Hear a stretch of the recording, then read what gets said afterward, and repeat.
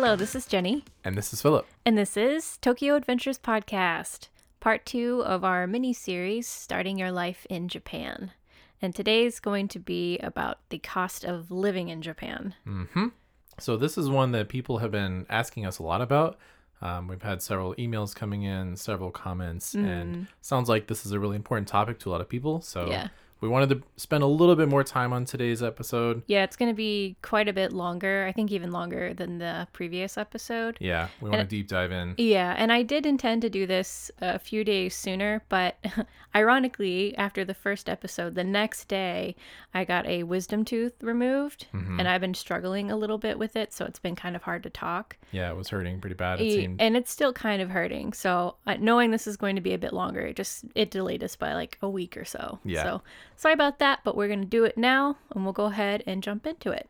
All right, first up is moving costs. So moving costs is going to be kind of like a list of things. So that's something I did want to mention before we even start. You may want to take notes because there is a lot of information in here. You'll kind of pick and choose what's valuable to you. So just, take notes on your phone or however you do it. Right. But I think that's a good thing to start with at the Yeah. top. So the first thing you're going to have is key money. Key money is not something we have in the US, but we did see it in Korea as well. Yeah, what is that? That's a new It's- concept for us. Yeah, essentially it's kind of like a gift that you give to the person who rents the apartment or home out to you, and you do not get that money back. Right. And So it's it's different usually than a deposit. Yeah, where you it's can always not a get that back. deposit, Yeah, right? this one you don't. And it's usually 1 to 2 months of your base rent. So whatever you pay in rent, you're going to give the owner of that property 1 to 2 months worth of rent. Right. So if you have a more expensive place, you're going to be paying a bigger amount of key money. Yeah. Or if it's cheaper, the inverse. Right. It scales with your base rent. Right. The second part you're going to have is your deposit, which we're all familiar with. And that is, again, going to be 1 or 2 months of your base rent. And that one, they will give you back at the end if nothing is wrong. So if you have scratches on, or if you put holes in your wall, Yeah. they'll take it out of that. Yeah, holes in the wall are a big no-no in Japan. You don't hang shelves or anything like that. So you really want to find those good 3M strips. We've been hunting those down Yeah, it's been to hang up our towels in the bathroom. a little mini search for those, just Yeah. trying to find the right ones that'll stay. Well, not all of them work on wallpaper. Yeah. So you have to find the right ones. A little bit of a scavenger hunt. Yep. Anyway, the next one is going to be realtor fee. And this is something that you're going to have to always pay to the realtor that helps you find your home or apartment. And it is You either... have to have a realtor Yeah, here. we did mention in the last episode, you have to have a realtor to find an apartment here in Japan. Right.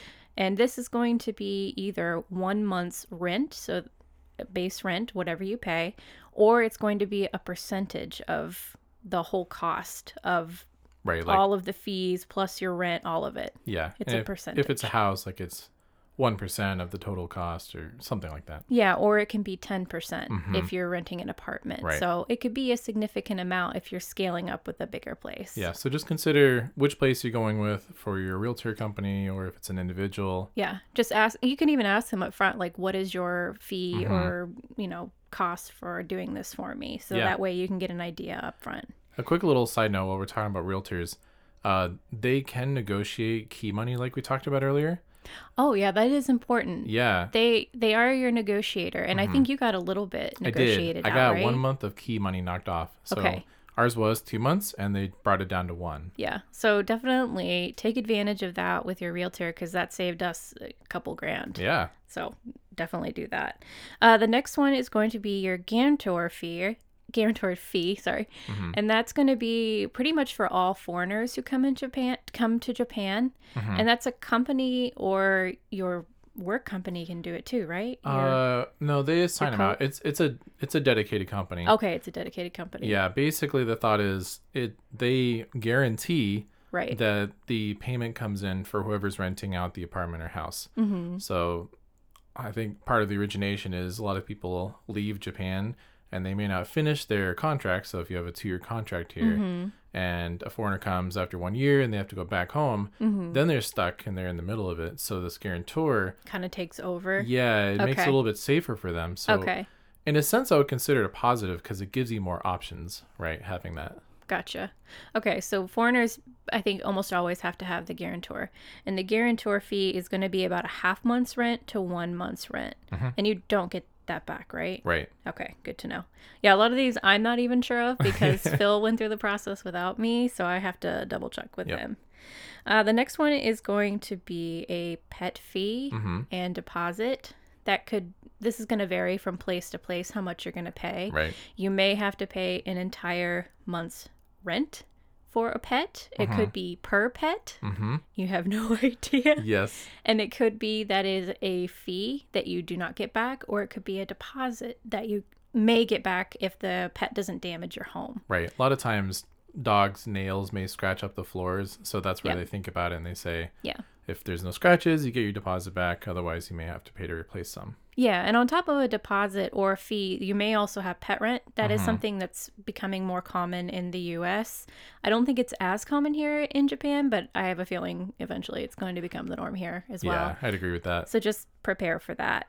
And then the next one is going to, did I say how much that was going to be? About a month? I think so. A month or 2 months rent. Yeah. Depending on your place, it's Right. really going to vary. Yeah, I did say. Okay, the next one is going to be your fees up front. And this is essentially your upfront money. Like, here's a month to 2 months upfront of my rent. A lot of times, I think in places like New York, you have to pay your first month's rent and your last month's rent. Yep. So it's kind of the same thing here. It's like your upfront fees. Yeah. And that'll just depend, again, from place to place. Right. I think I saw a few places that had an admin fee, which was like $50, nothing really big. But almost all of them had where you have to pay your first or second month of rent.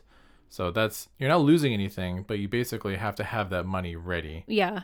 Yeah, you pretty much, if you're moving here, it's going to cost you a lot of money. That's why when people move into apartments or move into homes that they're renting, they stay for several years. Yeah, you're totally right. Yeah, and then like Phil and I love to move around. A lot of people think it's a hassle, but we both love it. So when we were in the States, we'd move every year. Yeah, we used to move every year, and then Yeah. we get all these like new sign-up Fancy bonuses, places. Yeah. and they do a lot of stuff Because they for do like a free. month free, or it's a little bit cheaper and it's a bigger place. So Right. we moved around wherever because it was really fun. And here we can't really do that because when you have to drop $15,000 to move into a new place, it's not something everyone can do every Right. year. So typically, I want to say people stay in their place from like 3 to 5 years. I think Would you that's say that's that? accurate. Yeah. Yeah. Most people renew if they're staying here long term. Yeah. And then you were going to give us an example to kind of break down all of these fees and see what it looks like. Yeah, so to put in perspective all those things we said, let's just say you look for some apartments here and you find one and it's $1,500 a month. That's roughly equivalent of 150,000 yen.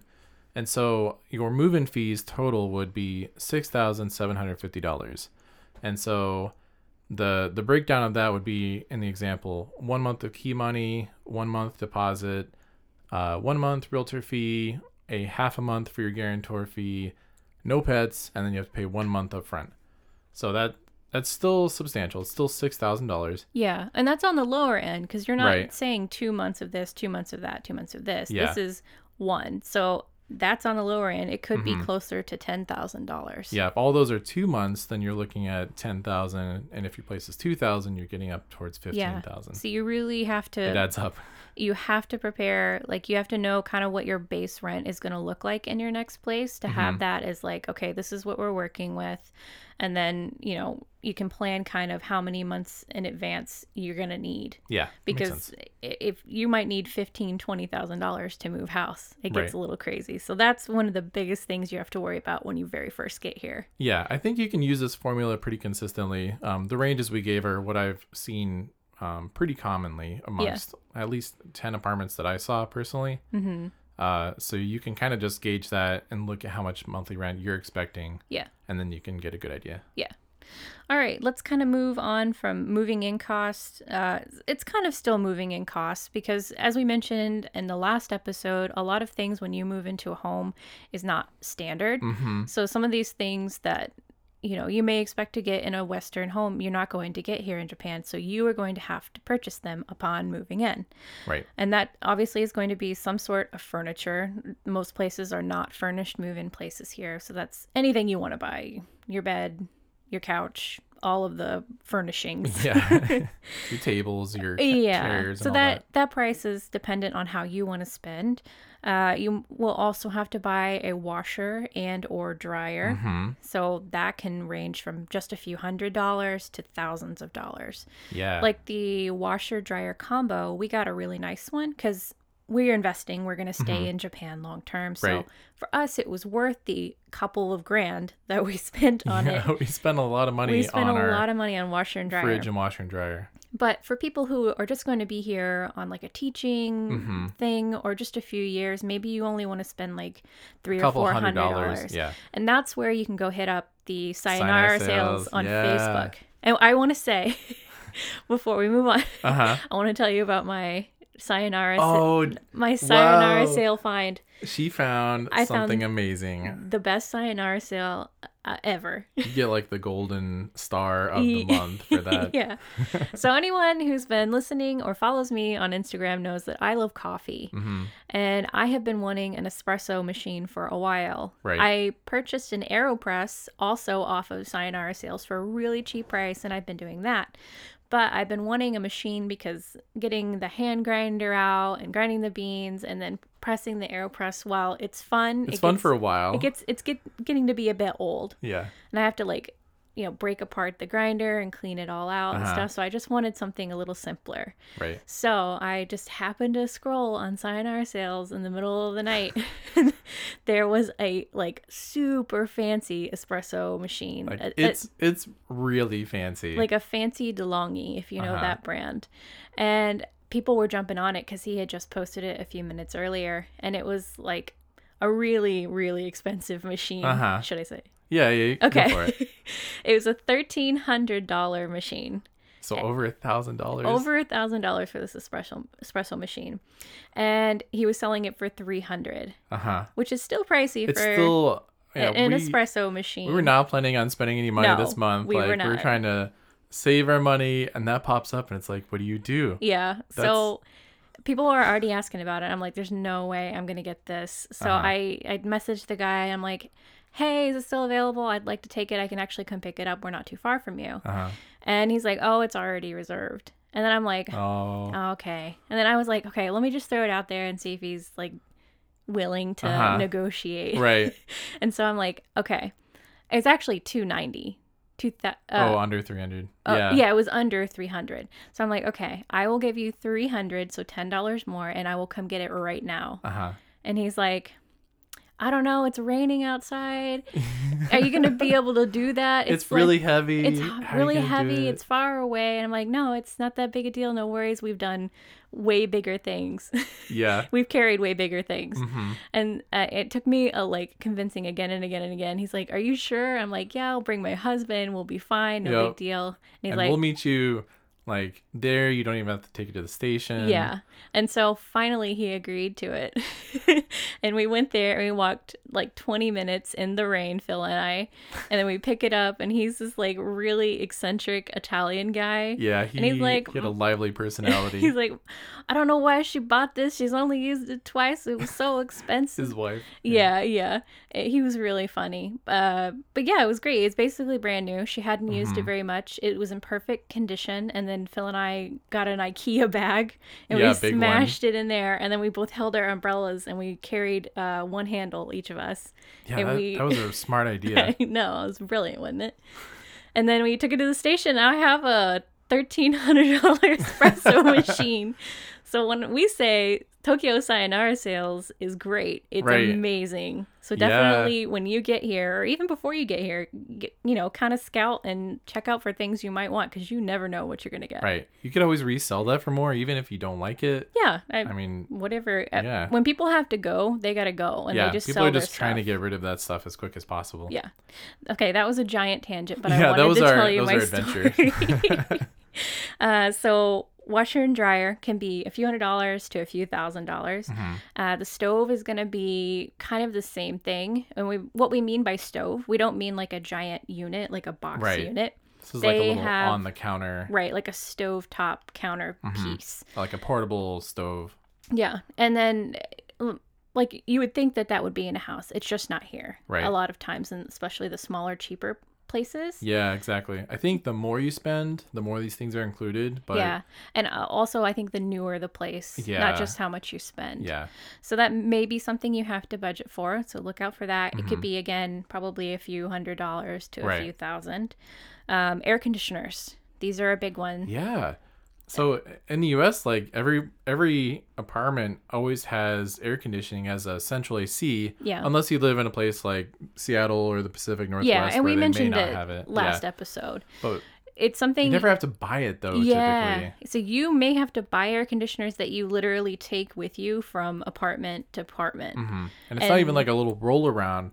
We're Oh, talking it about can be. But Yeah. typically, you're buying ones that are mounted on the wall. right, the legit ones with a unit outside. They Yeah. hooks up on your ceiling or wall. Yeah. And how many of those you want to get is dependent on you. Like, Yeah. do you want one in your living room? Do you want one in your bedroom or your office?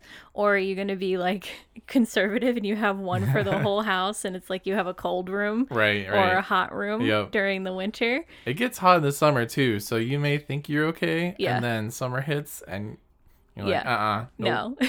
can't do this. So your air cons, I think they're probably going to be in the high hundreds to Yeah. multiple thousands, Right. not low hundreds. So if you have like 3 rooms, your living room, your bedroom, and hallway or something, that could be $3,000. Yeah, probably on the lower end. So Right. that's something you need to budget for. Yep. Fridge, which we mentioned, that Mm-hmm. again can be something that's just a few $100s to something that's a few thousand. Typically, fridges are a bit smaller here. So if you have a bigger family, you're going to need to budget for a bigger fridge. Right, because You- a lot of places have like those half-size The ones. mini fridges, yeah. So, yeah, like if you have a bigger family, guaranteed you're going to have to spend a few $1,000s to get a nice Yep. fridge. Unless you get on that Sayonara sales stream. Right. Curtains. Yep. This is something that I think some places have in the U.S. They Yeah. usually have like blinds. They usually have blinds. Some right. kind of like blind, but here they don't have anything, and you usually have to buy either blinds or curtains. Right. And they can be actually pretty pricey here Yes. Yeah. because they're heavy. I guess the and- tip there is go to IKEA if you yeah. need to save. They have cheaper ones. Right. And yeah, I mean, I think IKEA is fine for most people. Yeah. So, There's nicer places. You'll figure it out if you Yeah. need something fancy. I mean, if you want something fancy, like go off, do your thing. Yeah. But we're fine with IKEA. Light fixtures. Uh-huh. You have to often buy the light fixtures, so the actual light on the ceiling Right. in each room. Not all places include that, and Mm-hmm. they can be pretty pricey here as And well. they're usually like a hookup too, so it's not always just a light bulb, like a light socket. Yeah, They it's have- the actual like physical unit. Yeah, they're like these round discs, and some of them are nice. You can actually turn them on or off via remote. Or you can do like dimming, or you yeah. can do like a night light, And those or are really common. like a cool shade or a warm shade. Mm-hmm. They're really nice, but you do have to buy those and kind of take those with you from apartment to apartment. Yeah. And here's a pro tip for that. So if you move into a place and they have lights in every room, sometimes you have to turn them on and off with all the switches or the remotes, and then you have an air conditioner in each room. You might end up with like, 4 remotes to 10 remotes, and it gets a lot. So what you can do is buy these little units called either like a Sensibo or Nature Remo, and they're these devices that you can automate turning on and off all those devices via your phone. Okay. And then you can hook up Google and you can say, hey, turn on the AC here. Hey, turn on the lights in my living room. Yeah. You don't need Google to make no. those work, right? No, but you That's need just the how we device. have Yeah, it set up. you can Yeah. use it with Siri or Alexa and all those. Gotcha. Yeah, so we can just say like, "Hey Google, turn on the lights," and it does the lights for the entire house. Yeah. So we don't have to worry about it. It Or actually at makes night when you're going to sleep. Yeah, when you're going to sleep, just Don't turn have to off get up. all the lights in the house. So that's great if you've got a million remotes. Yeah, I think that one's really valuable. All right, let's move on to monthly costs. Okay. So monthly cost, we're going to start with monthly rent. Yep. Monthly basics. rent is going to depend on what you choose. So obviously we can't give you a base rent because your base rent is your base rent. Right. So you have to prepare for that. You may also have to pay pet rent, as we mentioned. That may or may not be a thing. If you have a car parking spaces are very expensive. Yes. Usually a couple $100s a month. Yeah, most of the time, if you're in Tokyo, just plan on that being really expensive. Probably would not recommend a car. Yeah. If you're further out, or if you're in like Nagoya or someplace that's more rural, then that might be a lot cheaper. It might be okay. And I think they only allow you to have one parking spot, and they're usually pretty places, small. Yeah. So if you have more than one car, I really just don't know how someone navigates with a car in Tokyo. You have to smash into one if you have a family. Whew. Bike parking. Yeah. Bike parking we pay for. We both have bikes, and it's a really nice enclosed bike area with pumps and your own little like... Yeah, I think ours is really nice. Is ours fancy? Ours was pretty good because it has its own room. Yeah. Ours has like a fob room that you have to scan into. Safe. A lot of them are typically outside, but they're at least covered. Yeah. But usually you still have to pay for a spot. It can be as cheap as $5 a month, or it could be... a little bit pricier, like 15. Yeah. And it's usually just like a little, you like ride your bike into it, a little it bike holds rack. it. Yep. And it's really nice. But you really, if you don't have a bike here, you're missing out, because bikes are so great in Tokyo. It's awesome to bike here. Totally worth the monthly. Yeah. And then storage. You may have to pay a storage fee if you have extra things that don't fit in your tiny little Tokyo apartment. We don't have storage, but we might look into it next apartment. Yep. Because we have some overflow of things that, we switch out for in the summer versus the winter. Yes. Or as we accumulate things and we're saving boxes for resale. Yeah. Whatever you need storage for, you may end up having to pay a storage fee. Right. Highly recommend purging as much as you can before you move here. Try to start out with a clean start, because you may not know the size of your place when you get here. Yeah. Less is more. Yeah, exactly. For sure. Yep. Okay, that is the monthly rent kind of breakdown, and then I'll let you do utilities because you're a little bit more familiar since you're the bill guy. Yeah, I'm probably gonna dive a little bit deeper into some of these things, just because I'm a little bit more familiar, and whenever we set everything up, I had to go through them. And a lot of people don't talk about the cost of utilities, but utilities are a big part of your monthly costs, and you've got to know how to budget for that. So we want to give you a good example of what it's actually going to cost, when you first get here, and what you're expecting monthly, because that's what people are at budgeting. Yeah. Especially whenever you're trying to figure out, will my job cover my cost of living? How much will I have for traveling?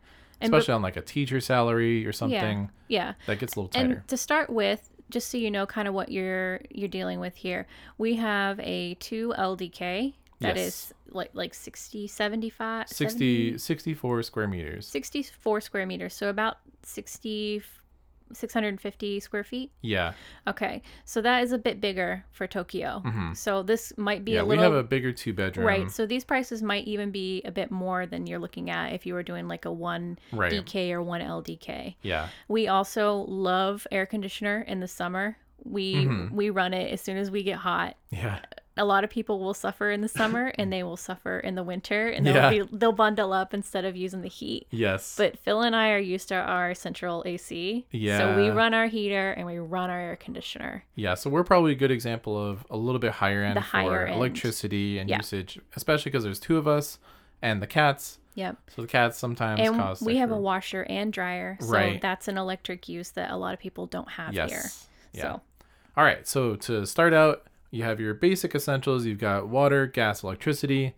Water, this usually includes your sewage and trash. So those are usually bundled together. In Seattle, those were often a separate expense. That was a lot more. So I would say an average for water is about $40. And ours and a couple other places from people that I've talked to charge bi-monthly. So that means if it's $40, that's for 2 months worth. Right. And we only get that piece of paper in the mail every 2 months, right? Yeah. Is that how it works? Actually, I didn't say that right. It's $40 per month, but you get a bill for $80 or like $60. And so typically, I think we've seen it around $60 when it comes in. But it's for 2 months. 2 months worth. Okay. Right. Yeah. And you get, I don't know if it's every place, but ours is we actually get that bill in the mail. We'll get it as a piece of paper. Yeah. And it will say, oh, it's your, sewage and trash. Uh-huh. And you actually take that piece of paper you get in your mail to your konbini. Yeah, your convenience store. Which is great. They're super convenient. Konbinis are amazing here. It's crazy. So you take that paper to your konbini, you pay it, they stamp it, and you are good to go. You've paid your utility for water. That's it. So when you first get here, you get that first bill. Just don't panic. Just go to your konbini. Yeah. they'll know what to do. Yeah, and things are always a little bit higher in your first month because Yeah. things are delayed a little bit, and you might see an extra month that you hadn't paid. Right. So you might have 3 months Your on first there 2 versus months or 3 months, right. So just be prepared that you might pay a little bit more in the beginning. All right, so up next is gas. Gas we've seen is typically around $20 to $40, which is not totally crazy, and it seems pretty consistent. Yeah, and we use it for when we take baths. That uses gas. We also have heated floors, which Right. uses gas. And then I believe our stove range uses gas as well. I don't know. I'm pretty sure. You think so? I think so, Okay, yeah. that one's a good one. I'm not really sure. Yeah. All right, so gas, yeah, I think you can expect that range roughly for even a 1-bedroom or 2-bedroom is probably going to be about $20 to $40. And then up next is electricity. This is the big one. Everyone always asks, how much is electricity there? It's pricey. Yeah, the price is all over the place, to be honest. Yeah. So we have this cool app that can actually track it. It's the AU Denki app. And if I look at our months, it fluctuates all the way down from $60 a month to $200 once. Yeah. Which was crazy. Yep. Like $200 for electricity for 1 month. Yeah. That just like freaked us out, and we're like, oh no, what are we doing? Yeah. Can we turn off stuff? And a lot of that is honestly from the air conditioning Yeah. during the summer. Right. During the winter, I don't think it's as expensive, but I think we keep our rooms a little bit cooler than most people. Well, when we looked at it online, because we were trying to figure out what was going on with our electricity, because $200 a month is crazy. Right. Like, it was super cheap in the U.S. Yeah. And we were looking, and apparently the most expensive months are the winter months in Japan, because I think Japanese people Right. like to stay really warm, and they're Right. using They're colder people. they're using their heater.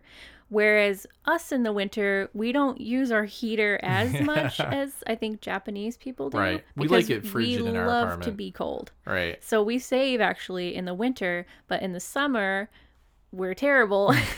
We turn on the air conditioner as soon as it gets mildly warm. Yeah, and you So can't open the windows because it's just super so humid outside. muggy and nasty. Yeah, so in the summer, we are pretty high on the electricity end. Yep. So what I would say is for a 2-bedroom, I would say roughly expect around $60 to $150 a month for electricity. For a 1-bedroom, I would say about $40 a month to $120 a month. That's kind of your range. Yeah, and it's just going to fluctuate throughout the year and how often you need to use it. Yeah, exactly. So talking about water, gas, electricity, something that's really cool is that you can combine these and pay them all under a single phone provider. Yeah, a phone provider. Yeah. So like It's very weird. Verizon or whatever from the US, AT&T, Right. they host your utilities, which Yeah. is crazy. Yeah.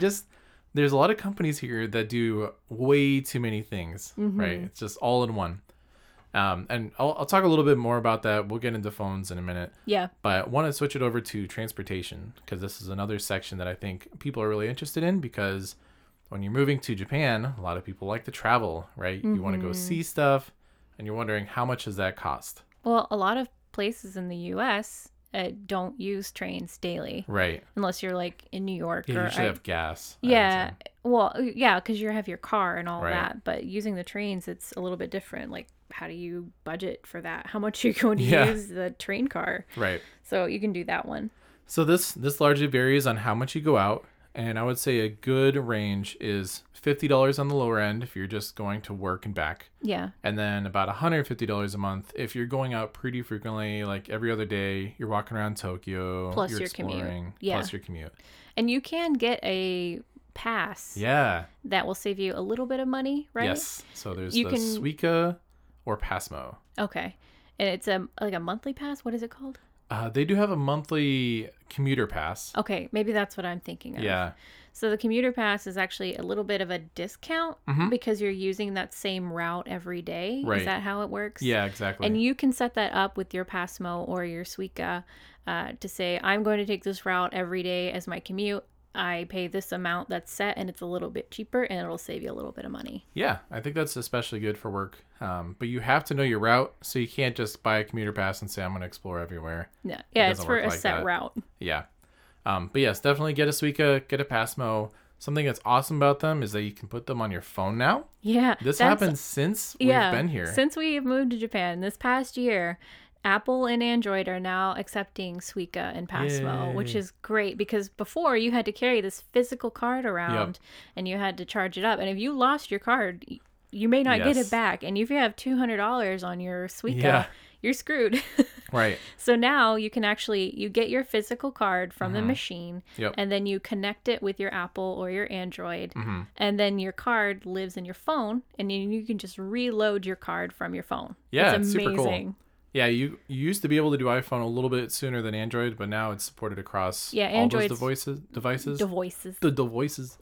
And then your Apple Watch, which I think this is kind of cool. Yeah. So if you forget your phone, you can always use your watch and you can be cool and boop it through. Oh, yeah, as you're like I'm doing the hand gesture, through, but nobody can see it. No one can see. Like, boop. But you do need a separate card for your watch versus your phone. Yeah. So if you want to use your watch and your phone, you have to have two different cards and you have to load both of them. Right. And it's pretty easy. Whenever you go to your Apple Wallet or Google Pay, there's an option to add a card and add a transit card, I think they call it. And then it says scan your Suica card and you'll take your Suica card and lay your phone on it and you'll transfer it over. Yeah. It's and then that card is dead, just so you know. It's on your phone. Yep.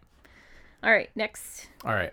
So talking about transportation, the subway train system and Suica Passmo we just talked about. Yep. In addition to that, some people might also take taxis, depending on where you are. Or if you're a night person and you're out partying and it's like 4 a.m., you may miss the subway and you don't want to wait for the first train in the morning, so you may take a taxi. Yeah, because last train varies from where you are. It can be like 11 or it can be like 1. Yamanote, I think, is the latest, and that's typically 12:45 in the morning. Yeah. I think is like last train. Well, they even just lowered it by like 30 minutes because they're trying to discourage people from using the trains that late. Though I don't think it's going to. So yeah, if you live further out, that may be as early as 11:30 p.m. And so you might miss your train and it's 12 p.m. and you just, went to the movies and you forgot 12 a.m. Yeah, sorry. And you might have to take a taxi. Yeah. And then, that depends on how much you like to go out. Yeah, taxis can be pricey too, like $50. They can be pretty expensive across Tokyo ride. And Uber is just coming here, and it's pretty pricey. It doesn't really exist, I would say. Yeah, I wouldn't depend on Uber. We haven't used a taxi. Well, I haven't used a taxi. Did you? I've used it once. Once? Oh, once in 2 years. Basically. Okay, gotcha. All right, next. So next is bike parking, like we talked about. If you are going to work every day on your bike, or if you go to a station and then take the train, you might have to pay for bike parking. It's not a lot of money. It's usually like $1, $2 for the public ones, or if you're at your work one, it might be like $50 a month. But it's something you should think about. Think about your commute. Think about where you're working and living. It's worth adding into your monthly budget. Yeah, because if you're 15-20 minutes away from a station that you need to get to work, you can take your bike and you turn that 20-minute walk into a 5-minute walk. You just park your bike at the station. It costs you like $2 or $1, however much. Yeah. And it saves you a ton of time every day. It's totally worth it. Yeah, it used to be where you could just pike your bark on pike your bark. Wow, that was a dyslexic thing there. Dyslexic. Yeah, you used to be able to just chain your bike up against the railing in a lot of places, but Japan has been kind of cracking down on that and saying, no, you need to properly park bikes it. with, you Man, keep that messing word. me up. I see bikes parked with red tickets on them all over the place now, so they are really being sticklers on that. So don't be setting your bikes in random places, because don't be surprised if you get a ticket. And what I would say is, if you have a really fancy bike, like if you spent $2,000 on your bike, you have a really good one, probably want to bring it over if possible. I recommend it, because their bikes here are not great. They have most of them. They have cheaper ones and more economic models here. So if you have a really nice one, I'd say bring it. But if you have one that's just okay, I would say sell it and buy one here. Yeah. They have nice ones. They're just not as common. Yeah. Typically you see like the kind of, what is that, like vintage style with like the basket. Yeah, the very cliche. Riding your bike through the rice fields, like that kind of style. That kind of style. Or the mom bikes. The mom bikes. Mom bikes are huge in Japan. Yeah. There are bikes everywhere, and they've got little like car seats on the back, and so the moms load up their groceries, I'm assuming. And they can have like 2 or 3 kids on this thing. 2 or 3 kids, riding on the bike with them. They are absolute units. And they're electric powered. So they're cruising, Yeah. and technically you're supposed to use your bike on the road, Right. but almost everyone always goes on the sidewalk. And these mom bikes, they just fly through. And they don't use their bell. They don't care. They will take you out. You just peacefully walking down the sidewalk and just mom bike just cruises by, almost, gets your ear clipped. Mom bikes. Yep. Cars. Yeah. All right. So last thing on transportation. So we talked about bikes, taxis, trains, and cars. If you own a car, toll roads are pretty expensive. So just, again, look at your commute, look at where you're going to live, parking, where you live, and then also at your work, and inspection fees. Yeah. So all the usual monthly car fees that you have to deal with. It's not really any different than the U.S. I would just say if you're looking into a car, just plan on paying about the same. Yeah. It's not really dramatically less or more. Yeah. All right. We're going to move on to banks. Ooh, fun one. Yeah. And this one is going to be probably heavy Philip talking again because he set all this up again for us. Oh, man. So Japanese banks are a pain in the butt. Yeah. Wow. They're suck. Just so I would say they're behind the times. Yeah, for sure. They're very traditional. They like their paperwork. Yep. Most don't use digital systems. Yep. The more Japanese it gets, the more paper and in person it gets. Yeah. And then if you get ones that are a little bit more Western influenced, the better and better it gets, and more like digitized and efficient. Yeah, because when you set up your bank account, it was like a full day, right? Yeah, and that was with an efficient place. And you were with a translator. Am I right? I had a translator with me. My company helped set this up. Yeah. They were really awesome. When they moved over, they gave someone for a day to help go set up like my bank and all that. Yeah. And so they said, let's go here. So I went and tried that bank. So there's basically 3 banks I would say are very foreigner friendly that are well known. Yeah. One is Shinsei Bank. The next one is Prestia. And then the third one is Sony. Mm-hmm. So most people I knew got set up with Prestia or Shinsei, and they're okay. Like the online site is, I think it was in English. It's functional. Like it took an entire day to go get it set up. I had to sign, 500 documents, sign my life away, agreed to all the terms that I don't know what they are, and I had to translate it. Yep.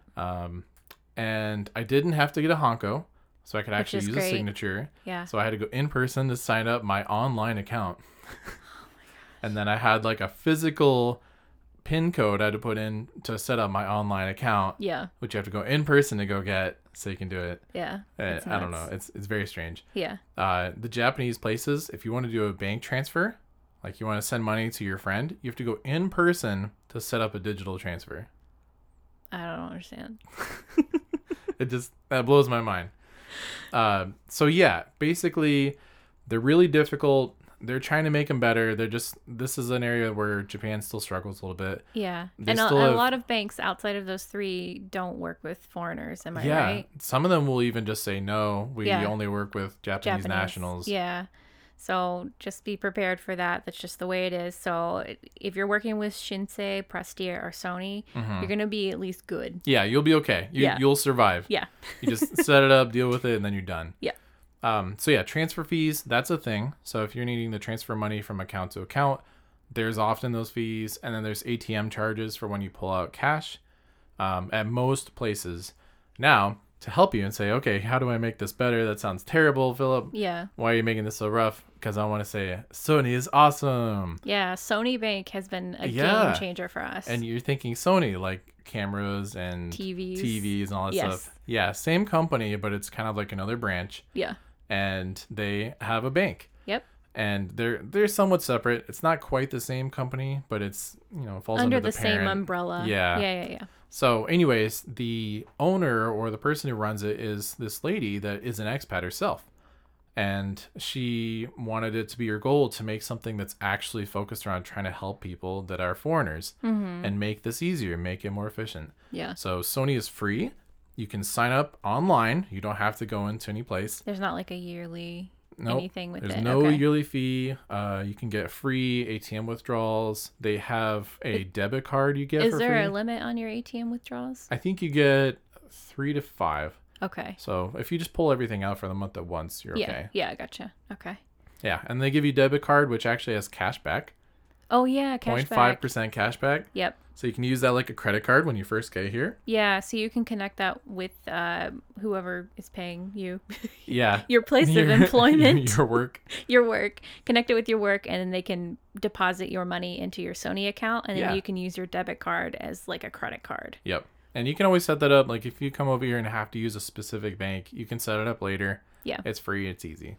Yeah, and we tried Shinsei at first, and it was just like okay. It's okay. Yeah, so we have both sides of the experience. Shinsei was okay. Yeah, and some of my friends use Prestia. Sony is awesome. We've loved it, and we got the card. And cards are hard to get here for foreigners. Yep. I think you can even get a family card. Yeah. So typically you have to have a bank account per person. Even if you're married, the Japanese way is that the wife has one and the husband has one, or your spouse or significant other. Yeah. And I don't know why they just don't use joint accounts that often. Yeah. And so it's a bit weird. Sony's like, hey, there's people that live together. Maybe they should share an account. Yeah. And so we share an account, right? Yeah. Is that right? Or did I get my own? No, we didn't. We never did that. We forgot to do it. Yeah, so we have several ones at this moment, but what we do is just use the one that I set up and we share it. Yeah. Yeah, but they have family cards. We just haven't set it up. Well, I guess we should do that. Yeah, we should do that, right? Okay, moving on from banks and that kind of stuff, we're gonna go to insurance. Yeah. And you're again gonna be fun, exciting. Yeah. But I gotta let people know. So life insurance, health insurance, those are typically through your company. When you sign up, they should let you know if they're going to provide it automatically or if you have to go get it. Now, almost every place gives you the national health insurance. Japan, this is pretty much standard. Yeah, it's great. Everyone has the same insurance. It's actually really awesome. Yeah. We've gone to the doctor, and in the US we've gone to the doctor and the dentist and the dermatologist. We've been to every doctor kind of thing we can do. In the US, it would be... It's just thousands and thousands of like dollars. an $800 trip. You're going to go get something tested, do blood work, whatever. Yeah. And here it's $6. or less. Yeah, it's really cheap. Yeah. And that's not like, oh, it's just free. We obviously have very high taxes here. We're paying for those things. Right. But having that insurance and that security of knowing when you're sick, you can go to the doctor for a few bucks versus a few $100s is amazing. It's a totally new thing for us from the US. Yeah. So these will automatically be deducted from your pay through your work company. Yep. And then your housing insurance, most places will require you to set that up. So if you're in an apartment, they'll usually require you to get earthquake insurance. That usually includes theft, if stuff gets stolen, or if you have a fire. That's usually other all part of it. Disasters too, right? Like a tsunami. Yeah, Hi, Momo. Yeah. Hi, Momo. Momo woke up from his bowl. No. He's walking around. He's gonna come say hi. Yeah, you're gonna hear him a bit. Insurance. Yeah. Okay, so like the housing, insurance, earthquake, disaster, because earthquakes are a thing. Yeah. Disasters are a thing in here, unfortunately.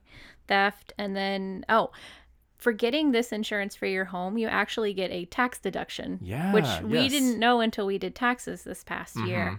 So you'll get a certificate of an insurance for your home, and you need to keep that certificate because you will need to provide that as proof of insurance to get that tax deduction. Yes. So it's a small way to save money, but every little bit counts. Every little bit matters. Yep.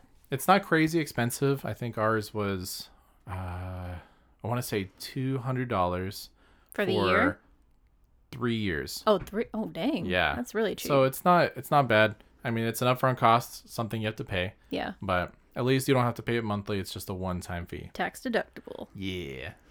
Okay, so next we're going to do documents and ward stuff. Woohoo. This is something you're going to have to do a lot when you very first get here. You're going to have to go to the ward office. You're going to have to get a bunch of paperwork and documents, and they have to be official. You have to register your bike. You have to register your apartment, your address. You have to register your pets. You have to provide proof of where you live and proof of residency. And you have to pay for each of these little sheets. Proof of your work. All of these papers are individual things that you have to have original copies from the ward you have to office. Go in person to your ward office, and it has to be stamped, and each one costs something. Yeah. So while this is not going to be like an enormous amount of money, just know up front that you may have to pay even like up to like $100 in these fees in the Right. beginning to get all Just of total. these. Right. Yeah. So all of those papers can just add up. Yeah, it's good to know. Something else that's kind of interesting, just while we're talking about the ward office, which the ward office is like your local county office if Oh you're yeah, in the U.S. county. Yep. But here they call them wards. So this is like Shibuya, Minato. If you live in wherever, just somewhere in the local Tokyo area, or even Yeah. outside, it's your little local city Office. place. Yeah. It's good to be familiar with where your ward office is Mm-hmm. and like how long it takes to get there, because you may have to run to your ward office for something random. Some places require you to go there for trash stickers. Yeah, which Like is if you're gonna throw crazy. away, you have like an old chair, you Yeah. want to get rid of it, it's too big to throw in the trash. You have to go buy stickers from your local ward office that pays for that piece of furniture to be picked up On a certain day. on a certain day by the trash people. Yep. So good to get familiar. Also getting your foreign residence card. Yeah. Um, Everybody gets their regular foreign residence card. Yes. Which I think when you get in here, right? yes. But something that we really recommend is getting your My number. My Number card. Yeah. My number. This is different from your residence card. Your My Number card is kind of like your social security card. Yes. Am I right? Yeah, that's right. Okay. You do not have to have this, but we really, really recommend it. And we say this because when the pandemic started and they were doing the stimulus check here in Japan, as foreigners, we had to have the My Number card, the Right. physical card, or we would not be able to get the stimulus check. Yes. And so everyone all at once was applying for this My Number card, and this is already very complicated to do. It's a lot of paperwork, a lot of time going to your ward office, submitting, receiving something back, submitting it somewhere else. So when you get here, just go ahead and do your My Number card, so that way in the future, if there are any times that you need it, you have it. Yep. And it's also kind of like digitizing that too, where Yeah. it's easier to use.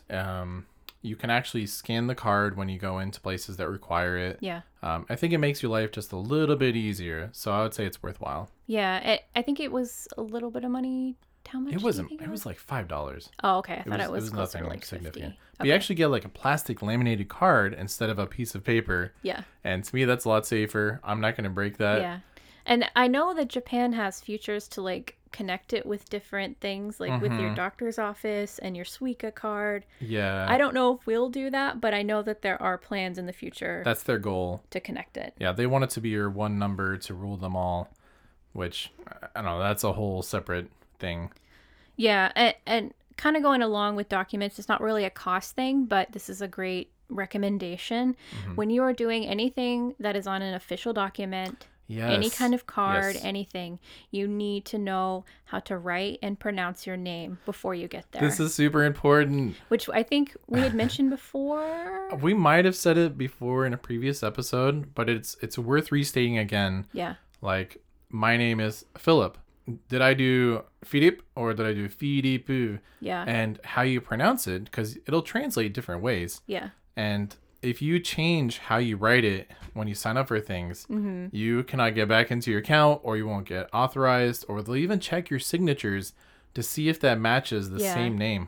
And then if your information on a card or in a system somewhere else doesn't match your residence card, Yeah. they will not be able to verify you, and you Right. can't do whatever you're trying to do. Kind of like your passport has to be your legal name. Yeah. So you need to make sure that matches, Yeah. and You need they'll, to know- they'll turn you down. How to say your full name 1st, all middles and last. Right. You need to know how to write it in katakana Yep. and hiragana Yes. and make it consistent across all paperwork. This Yeah. is really important and will save you so much hassle. It messed us up on some things where some places I signed up with my middle name, some places I didn't, and they would require it to match, and then it wasn't that way, or I couldn't remember which way I put it, and Yeah. I spent like 10 different tries trying to get it, and I figured it out and had to go in the store and change it. It's dramatic. So we're just trying to save you some time. Okay, moving on to food. Food is going to be obviously very personal, depending on how much food you consume or how Yeah. much food you need for your family. Yes. So cost of food coming from like a grocery store, Uh-huh. I would say is probably going to be about the same. Yeah, I would agree with that. There are some things that are going to be a lot more expensive. Like Mm-hmm. fruit is very expensive here. Yes. So you might spend a little bit more if you are a heavy fruit eater. Or Right. your family's heavy with fruits. Yeah. Heavy with fruit. Heavy fruit eater. But vegetables, I would say, are the Vegetables opposite. They're are great. super cheap. Super cheap. Yeah. I think the monthly cost of food here is going to be about the same at the grocery store. Yeah, I'd agree with that. I think go ahead. I think what changes though, so grocery stores and eating at home, I'd say is roughly the same. Yeah. But eating out, I would say, is cheaper probably for the average person. Yeah. And I think that is partially because there's a range of restaurants you can eat at. So if you're doing McDonald's, fast food, Taco Bell, whatever, that might be a little bit pricier here. But the average middle of the road restaurant, like Chipotle, like over a mom here, and pop Yeah. restaurant, or like a Chipotle, like the middle ground restaurants are all going to be maybe a bit cheaper Yeah. or about the same. Right. A good example is ramen or curry Yeah. or what's the meatball? Meat bowl? Yeah, the super common niku Donbori. danbori. Thank you. Yeah, it's just like lunch type. What is the food. place called? Which what? Oh, Sukiya. Tsukiya. Yeah. There you okay. go. Sorry, I had to figure it out. I'm like, I don't know what you're talking about, boy. But those are usually under $10, like Yeah. $6 to $10, and you get a full meal. Right. Per person. And something like that for us, at least in Seattle, would be somewhere in the like $12 to $15 range. Mhm. I think Charlotte was pretty much the same too. Back when Yeah. we lived in North Carolina, Yeah. it was somewhere in the $12 to $15 range. Right. If you're getting a good meal, not just something quick. Yeah, like a It was McDonald's type pricier. place. So I think eating out might save you a little bit, but Mm-hmm. it might also be about the same. Just depends on how you eat. Yeah. So there's 4 main sources of where you can get your food. Yeah, so grocery, restaurant, kombini, Yep. which is I think you're going to use kombinis a lot more than you're used to. I mean, even when we moved over, I Yeah. was like, oh yeah, I'm definitely going to eat it. But Jenny was like, I don't know. I'm probably going to eat at restaurants more. Yeah. And now, how do you feel? We eat kombini lunches All the time. all the time. Well, it's good. A lot of them are Yeah. fresh made. Like you get an onigiri from the store, Yeah. and it's delicious. Yeah, they're It's fresh cheap. made, and you can get like 2 onigiris for lunch, and it's like what, $3. $3-4. Yeah. It's amazing. And you're full. Like eating 2 is, Yeah. a But they full have meal. all of these really nice like prepped meals. Not all of them are great. Some of them are scary. They look like garbage waste. They're super sketch They're sometimes. sketch sometimes. If if you ever want a like comprehensive review of the kombinis here, definitely check out the Kombini Boys. Yeah, I've been they have some listening funny to them. stuff. I mentioned them before, but I'm really enjoying them. Uh-huh. They're hilarious.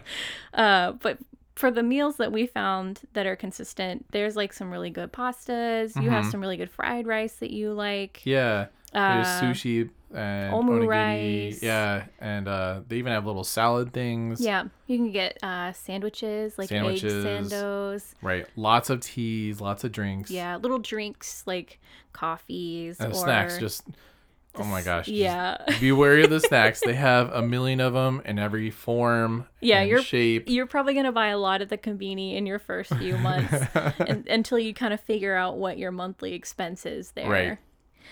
The next one, it's not going to apply to everyone, but it's been a big part of our lives this year with the pandemic is Uber Eats. Oh, yeah. They do have Uber Eats They've here. gotten a good chunk of our monthly They rent. definitely have.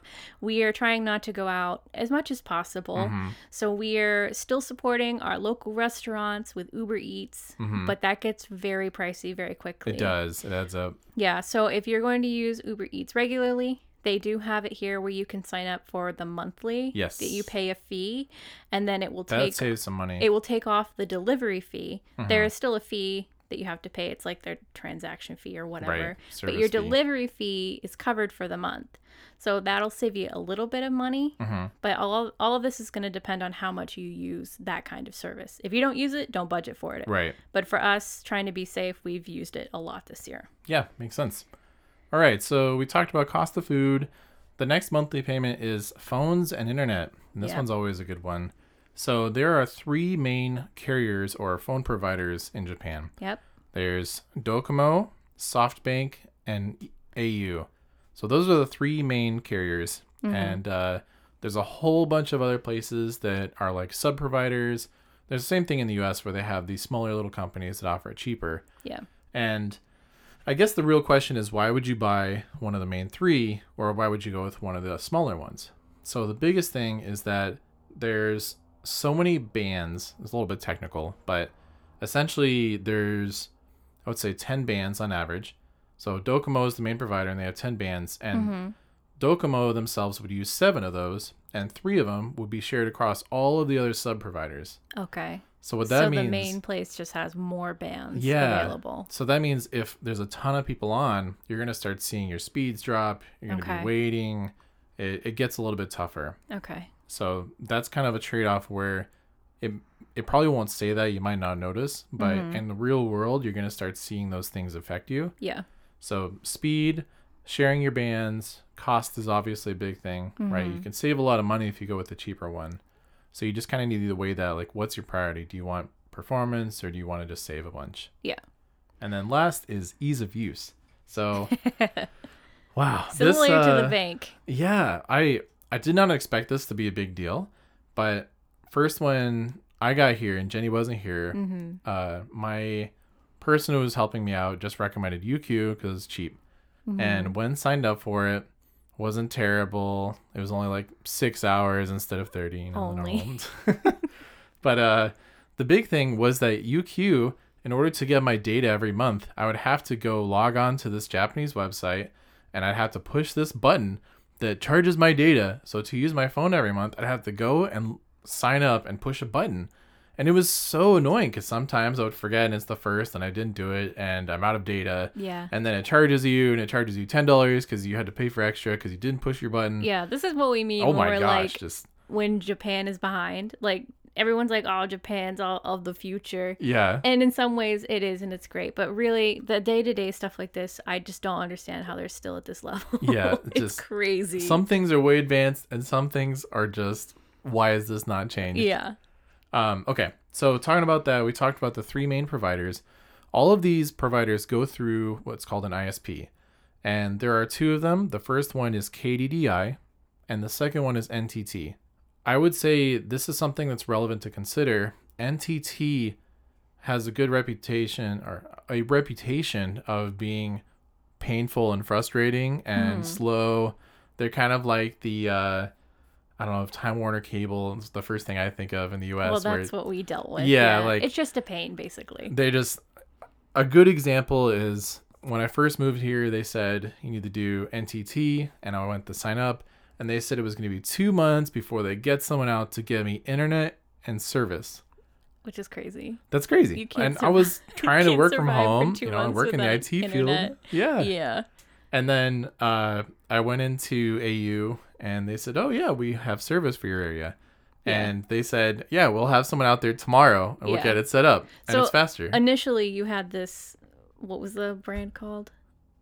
Which thing? NTT? No. Oh, UQ? So originally, we had UQ. Yeah. And that was just not a good experience. Yeah, that's the word I'm looking for. And then we're like, okay, let's try one of the big ones. And that's when we moved over to AU. Yeah. And AU has been a much better experience for us. Yeah, so this isn't just applying to AU. This could also be Docomo and SoftBank. Yeah, this is just what we've dealt with. Yeah, this is just sharing our experience. AU is typically known to be one of the fastest of the carriers. That's why we went with it, because I need speed. Often I work from my phone. Sometimes I even do Zoom calls from my phone, so I want to have good reception. Yeah. And so what made this really cool is when I signed up for AU, they actually were able to bundle a bunch of stuff. We were talking about this earlier with utilities. Yeah. So they went ahead and Philip had all of his stuff switched from the old one to AU. So all of our utilities are now under AU and with our phone. And yeah, so now we pay them automatically. Yeah. They don't send us the physical bill. It's deducted out of your bank account, right? Yeah, automatic. Which is great. Who knew? It's great. Yeah, so automated payments. I can actually see my bill online. I can go compare it to the last month to say, did I spend money on, extra data? Did I spend more on electricity or water? I can see my gas bill, see how Yeah. that changed. It's awesome. And that's a great way when you're starting to see those high bills. You're like, okay, What's going what on? happened? You can go back and you can look at that information to say Day by day, which is great because you're like, oh, I know what's causing that. I did such and such this day. Like I did 4 loads of laundry and I Right. dried clothes. And Yeah. you know that your dryer is a big cost of energy. So maybe you can adjust that and to get it more of what you need it to be. Yeah, and I think that's something that's interesting that I wasn't expecting when I'm saying a lot of I because I had to do this by myself. Yeah. Jenny wasn't here yet, so I had to make all of these decisions. Yeah. And when I signed up with AU, they actually paid for me to get out of the contract with UQ, Yeah. which that was awesome. And they also gave a bunch of sign-up discounts. So I got like $200 for signing up for a provider for internet, another $200 for signing up for their contract, and then they had like another $100 if you sign up for this other random thing. So that you can basically, cancel. you just get some freebies. Yeah, they gave out like hundreds of dollars, and sometimes they'll even have free phones you can get. So I would definitely look into your options. Yeah, Yeah. Was that cash? Or, that was Or did they give it to you like credit? I don't know if I call it cash. I got these vouchers, which I Okay. had to go in person in exchange for cash. Okay. Japan. I don't know if I told you that. They gave me like No. an envelope with, Vouchers. a wrap around these vouchers. Oh man. Yeah. Well, not whatever. just straight You- money. You got cash. It don't matter. Yeah. So that was super cool. I would highly recommend it just for the convenience. Look at one of the major 3. Yeah. Personally, I recommend AU.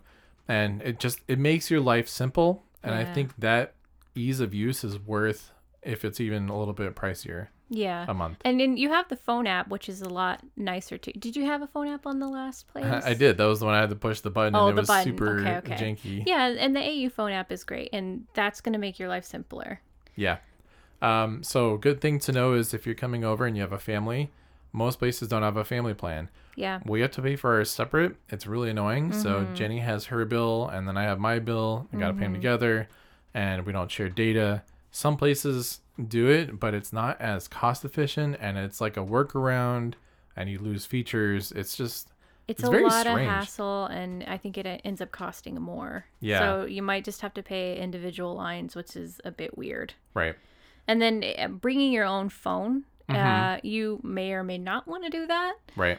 Benefit to bringing a phone from the U.S. like we did is we have phones that have quiet cameras, which is it's basically a safety feature here It in is. Japan, which It I is. really appreciate it because there are creeps who take pictures of women on the train or up escalators or stairs.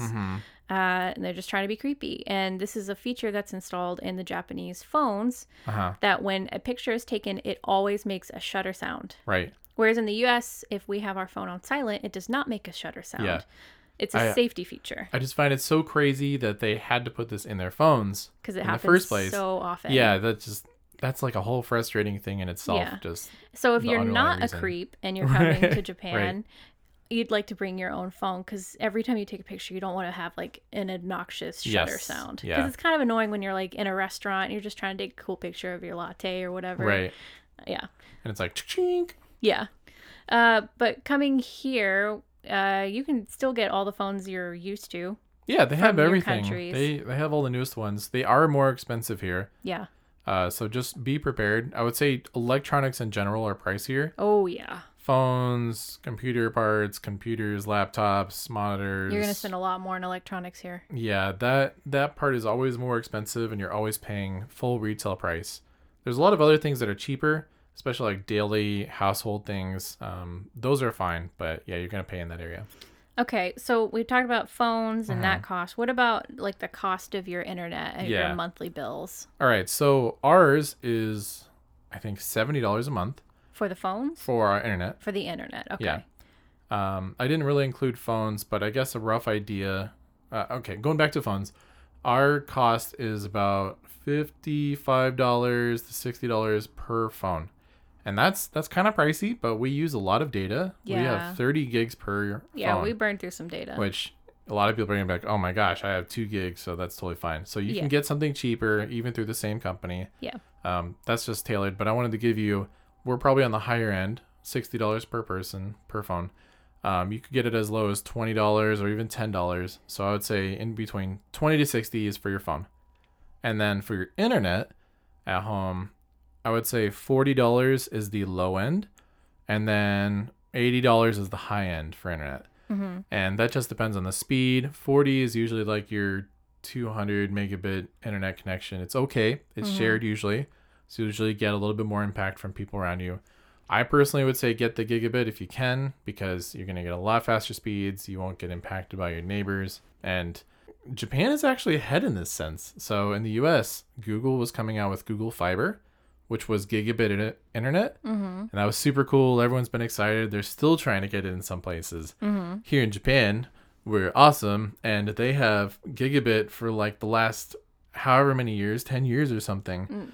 And some places have 2 gigabit, 3 gigabit, 5, and now they even have 10. Wow. So that's usually inside of houses they get 5 and 10. Gotcha. But to me, that's super cool. That's way ahead. I right? mean, I don't know the impact as much as you. I know. But... I'm nerding out over here. Jenny's like, I don't even know. Okay, cool. We get internet. I don't know. I just think it's really cool. That's something Japan does well. All right. Moving on from phones and internet, we're going to talk about transferring money abroad. And this is something that a lot of people might have to do. Yeah. We have to do this every month because we still have school loans back in the U.S. Right. So we have quite a good chunk of school loans. So we have to spend quite a bit of money transferring money every month to pay those. And some people transfer it to their families back home. Yeah. Or you're trying to pay off whatever. Yeah, this was a common question a lot of people had. And essentially we would recommend 2 different options. And I'd say there's 3 total. So first one to get out of the way is transferring through your bank. It's called a bank remittance. I don't know if I'd fully recommend it. Like sometimes it's okay. Some banks do it better. But what I would really take a look at is this app called Revolut. So they're brand new. They've been out in the EU for a while, but in Japan they just came out, and essentially it's like a cash account.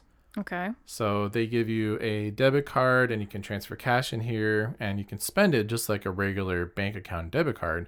But I'd say the biggest thing that they give is their ability to transfer money abroad at a cheap price. Okay. So let's see. I have some notes here. They don't have any hidden fees. They have good exchange rates. They don't support direct debit.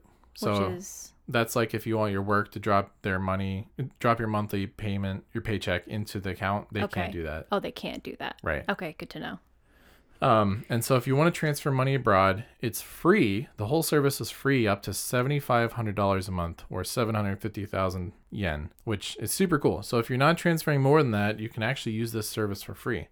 If you want to do more, you can get unlimited size transfers for a paid price, which is actually like, I think it was $10 a month, if I remember. So you can do as much as you want. Yeah. Okay.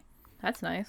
Yeah. It doesn't support Apple Pay yet. I have not found a card or system that supports Apple Pay, which I've been trying to find this because I want to have a credit card here that's able to do that. There are some that do it, but I wanted to have something that was, I don't know, I guess a bit more modern. Yeah. Gotcha. Yeah. Anyways, Revolut, it's awesome because there's no fee whenever you do a transfer, and they have really good exchange rates. So it's basically almost free to do a transfer. TransferWise was what we were using before.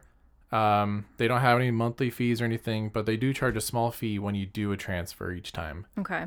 But their exchange rates were amazing. They're better than a bank from what I can tell. So what I would do is just take a look at between those two. Revolut and TransferWise. Yeah. And see what works better for you. Yep, you got it. Gotcha. And I think maybe it doesn't matter to some people, but with the Revolut, you get like free lounge passes and a fancy card. Yeah, which airport is nice. lounge. Yeah, right. I guess that makes sense if you explain what Yeah. you're talking about. So you get a couple little extras with the Revolut card. There was a bit of a process that we had to do. We had to apply for this Revolut card and wait a little while to get it. I don't know if there's still that long line to get access to this, but for us, it's completely worth the hassle that we had to go through. So if you end up liking Revolut and you have to be in that line, go ahead and go through TransferWise first, and then you can make that transition to Revolut. Yeah. All right. Last but not least, we have how do I pay for things? Okay. What does that mean? Yeah. It's a little bit more complicated Here, you can use point cards, which is something you use literally everywhere. Every place has a point card here. When I think of point cards back in the US, I think of like when you go to a grocery store and they have like a little discount card. Or coupons. Or coupons or something like that, and it's not that big a deal. But point cards here are crazy. Like every place has point cards. And when you're spending all this money at Combini's or wherever, restaurants, these things start to accumulate and you're getting all these points back. And like an example is the grocery store that I shop at. I have 2 point cards that I use with you them. even have 3 or 4 at one place, the American Pharmacy. Well, the American Pharmacy is just part of the grocery store, so it's its own thing. That's own the name of it. It's not card. Really even and then the grocery store has 2. So when I go to this grocery store, I use American Pharmacy and then the grocery store. So I'm using 3 point cards.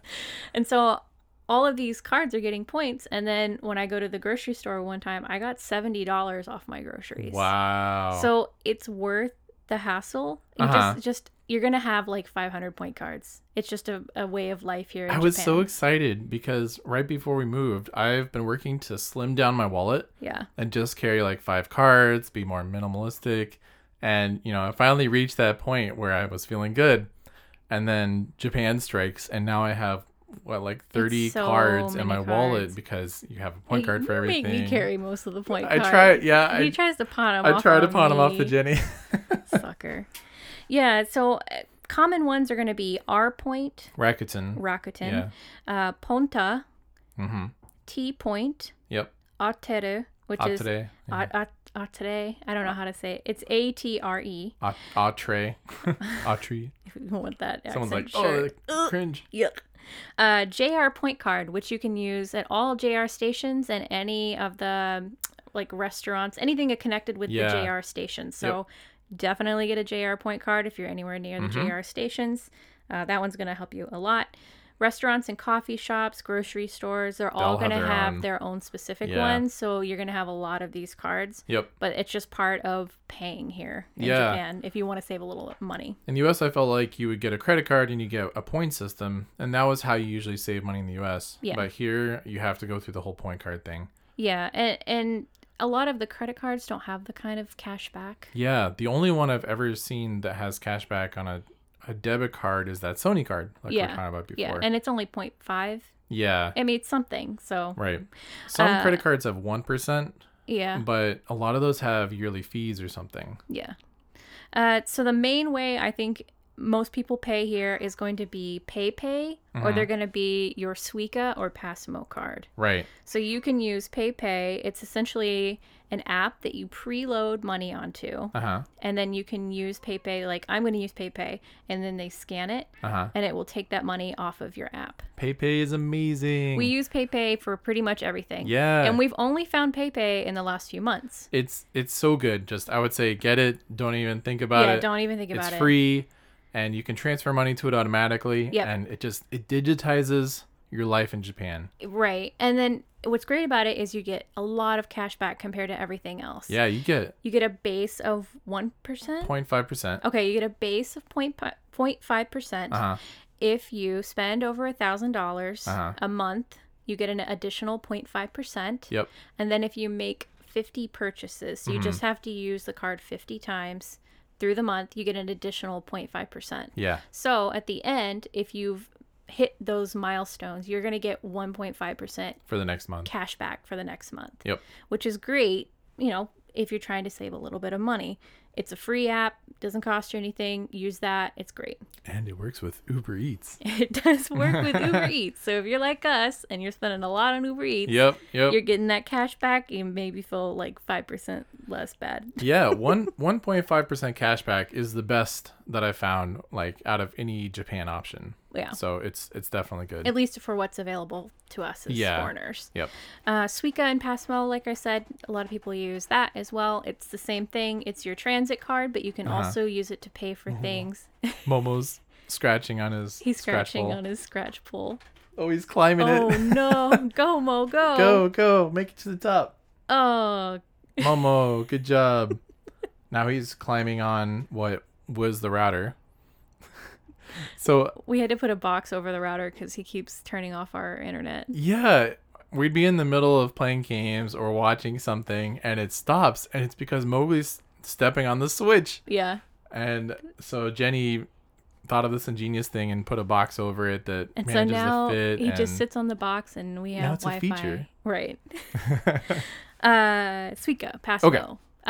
Yeah, you use them for your transit, or you can preload it to use it for money, like at convenience stores and Yes. a lot of like electronic stores and restaurants, cafes, almost all places except like a Suica or a Passmo. Yeah. And they it's pretty usually handy. have a card at the register, and you can see what like point cards they accept, which Yes. payments they accept, like the PayPay or Suica.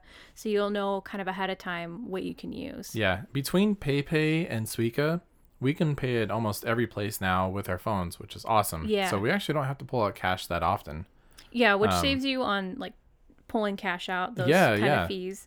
But also, touchless payment is great. Because Yeah, so especially during the pandemic. Yeah. Exactly. So between Suica and PayPay, that's how we pay for everything, essentially. Here's a pro tip for people that already use Suica that I didn't realize at first. So you can actually charge your phone. So if you have Suica on your phone, or Passmo, I think it applies to as well. You can charge it in the station. There's places where you can put your watch there or your phone instead of the card, and you can pay with cash. So if you have like $100 cash, you want to put it on your Suica card, you can actually do that there instead of paying just through the app. Right. And not every station has these specific reload stations. Yeah. Like You have to look for you'll 'em. know what we're talking about. There's like a reload station where you can buy your train tickets. If you're just visiting and you don't deal with all of this, it's the same place, but there's a little box and you put your phone or your watch in it and you lay it down, and then you say, I want to add $100. Right. You put $100 cash in, and then it just like transfers the $100 onto your phone. It's Which is awesome. Yeah, it's great. So if you're running low on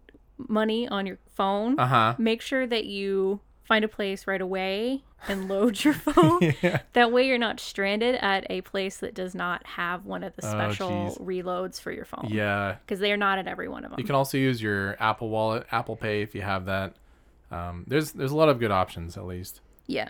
It really, once you get here, look at all your options and decide what's best for you. But I really think you're going to love PayPay or Suica. Yeah, we've tried a couple other ones just to call them out. There's RPay, Rakuten Pay, Alipay. There's Line Pay. Line Pay is pretty big here. Yeah, that one's pretty good. We haven't dabbled into it yet, but I know it's very popular with like Japanese people. It's a big main. It's very common. Yeah. And then Mercari Pay, which I don't know that much about. Yeah, Mercari is basically the Japanese eBay, is how I would phrase it. Oh.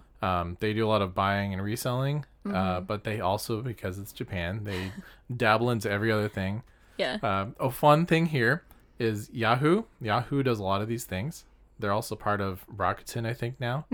And Yahoo is not super popular in the U.S. anymore like it used to be. Yeah. It used to be huge. It still exists, but in Japan, Yahoo owns a whole bunch of stuff, and they're still really big. There's Yahoo auctions that are just for Japan. At some point, you're probably going to have to make a Yahoo ID. Yeah. It's just, I don't know how it sneaks Fun little into your side life. note. Yeah. I think the last thing we have for, wow, I can't believe all of the information we almost made packed it in through. here. If you're still listening, props. You're Yeah. a rock star. You've made it. You've got lots of information for Yep. prepping for move-in. Yeah. The last thing we're going to talk about is credit cards. Yes. Because credit cards are something that most of us in the U.S. have, be it for trying to make your credit better or just trying to have a line of credit for emergencies. Right. Whatever you use it for. Credit cards are just things that we have. Yeah. And when we came over to Japan, we're like, we know that getting a credit card in your first year is pretty much impossible as a foreigner. Even as a foreigner with a 5-year visa with intentions to stay here, we have all of the like high qualifications and we still can't get a credit card. It's tough. I would just plan on not being able to get it. You're not going to be able to get a credit card, a Japanese credit card in the first year. Yes. And you might be able to after a year, but even then it's kind of a hit and miss thing. Right. And it's not based off of your U.S. credit. It has nothing to do with your credit. It's not even, they don't even really have a full credit system here. I They think have they're something. trying to make it like There's J-Score, J-Score? and there's some other ones. There's your My Number. Yeah. They're trying to build a system, but it's not there yet. Yeah. And so they don't have a way to verify. And typically what happens is they say, well, have you opened another card? They don't have any of the details, but they know, do you have another card? Mm-hmm. And once you have that first one open, that's like your gateway card. And then you can get anything you want. Well, within reason. Yeah, obviously. Yeah, then you'll be able to get credit cards. But it's just one of those things. You're not going to be able to get a credit card in the first year. Right. And if you are someone that needs a credit card, something we recommend is an Apple Card. Mm-hmm. Is it just Apple Card? Yeah, it's just Apple. Okay. Apple's credit card. Apple's credit card. And Phil and I both got one of those before we moved over here because it could be used internationally without fees. Am I right on that? Yeah, that's right. Okay. So we got that specifically because of the fees. Mm-hmm. And we can use that credit card over here. And it's great. And it held us over. It saved our lives a few times where something wasn't accepted. Yeah. And we had to run it through that. Yeah. So it's kind of that safety net that you might normally have with a credit card. Mm-hmm. It might be something that you can use until you get past that 1 year mark and you can start getting your Japanese credit cards. Yeah. So the example that I was talking about there, to call out, Shinsei gives you a cash card. It's like a credit card. It's Gaika card. It's a Gaika card is what they call it. And it's accepted in most places, but then some won't. Like when we actually tried to pay our phone bill, they wouldn't accept it. And they didn't recognize Shinsei as a bank. They said it's not in our system. Yeah. We won't use it, even though there's a routing number and account number and all the regular stuff. Right. So we ended up having to pay our phone bill with that credit card. Yeah. So that credit card has come in handy. Yeah. And you have to pay like some of the, what's the fees? The conversion fees. Conversion rates. Yeah, conversion rates are going to vary. So if you're making big purchases, that might affect you, but these small little purchases are not that big a deal. Yep. And again, to make it all better, Sony sweeping in here, their debit card is accepted pretty much everywhere. Yeah, because everyone recognizes Sony as a Japanese bank. Yeah. So you're not going to have any trouble paying with your debit card. Right, and it's in English. It's pretty awesome. Yeah, it's really been great. So yeah, just go get that. It'll make your lives easier. Okay. Wow. That was a lot of information. It was. I think that we've covered everything we could possibly think of when it comes to money and cost of living.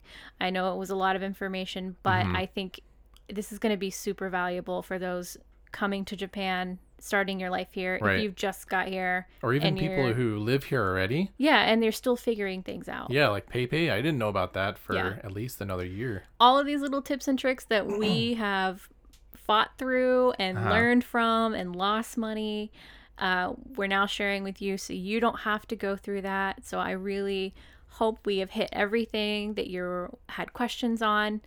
If you have other questions that we did not cover, I don't know how you could, but if you do, of course, you can send us an email. We now have a website that you can send us an email on, tokyoadventures.com. Yep. And there is a contact page, and you can send us an email there with all of your questions, and we will write back to you. And if you have anything that's we think would be really valuable, we may share on a future podcast. Yeah. Of course, we'll confirm that with you before we do. As always, you can send your pictures, or if you have cool stories you want to share. Yeah, we love to see pictures. Anything you want to share with us, we love to hear from you guys. It's always fun for us. We also have the Twitter and the Instagram, Tokyo Adventures Podcast, on both of those. Of course, all of this information will be in the description of this episode. Yep. I think that's going to be it, finally. All right. You made it. All right. Thanks You're for hanging troopers. in with us, guys. Until next time, we'll see ya. Bye. Bye.